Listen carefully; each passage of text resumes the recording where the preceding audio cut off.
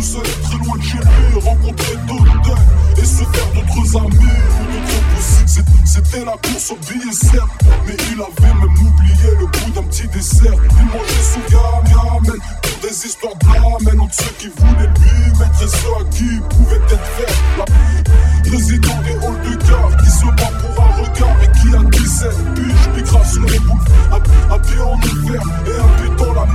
Il a même oublié la couleur de sa mère.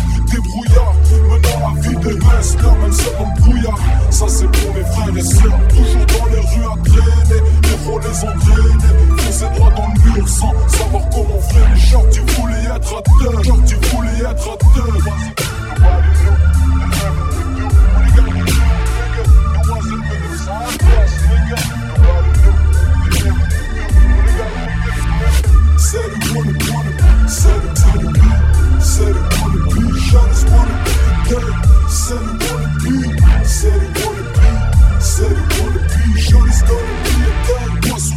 Sur la détente, il se sent vivre et tant pis. Shorty fait des bifs, alors il s'empifre, il envie les ennemis, rêve de monter un empire. Ouais, il transpire, encore sur le turf quand tu vas dormir. Bloc, TSN et ministère amer. Et dans le coffre de sa BM, de quoi te niquer ta mère. Ah merde, toi du genre à dire amen si tu la ramènes. Il te dira chacun sa mère.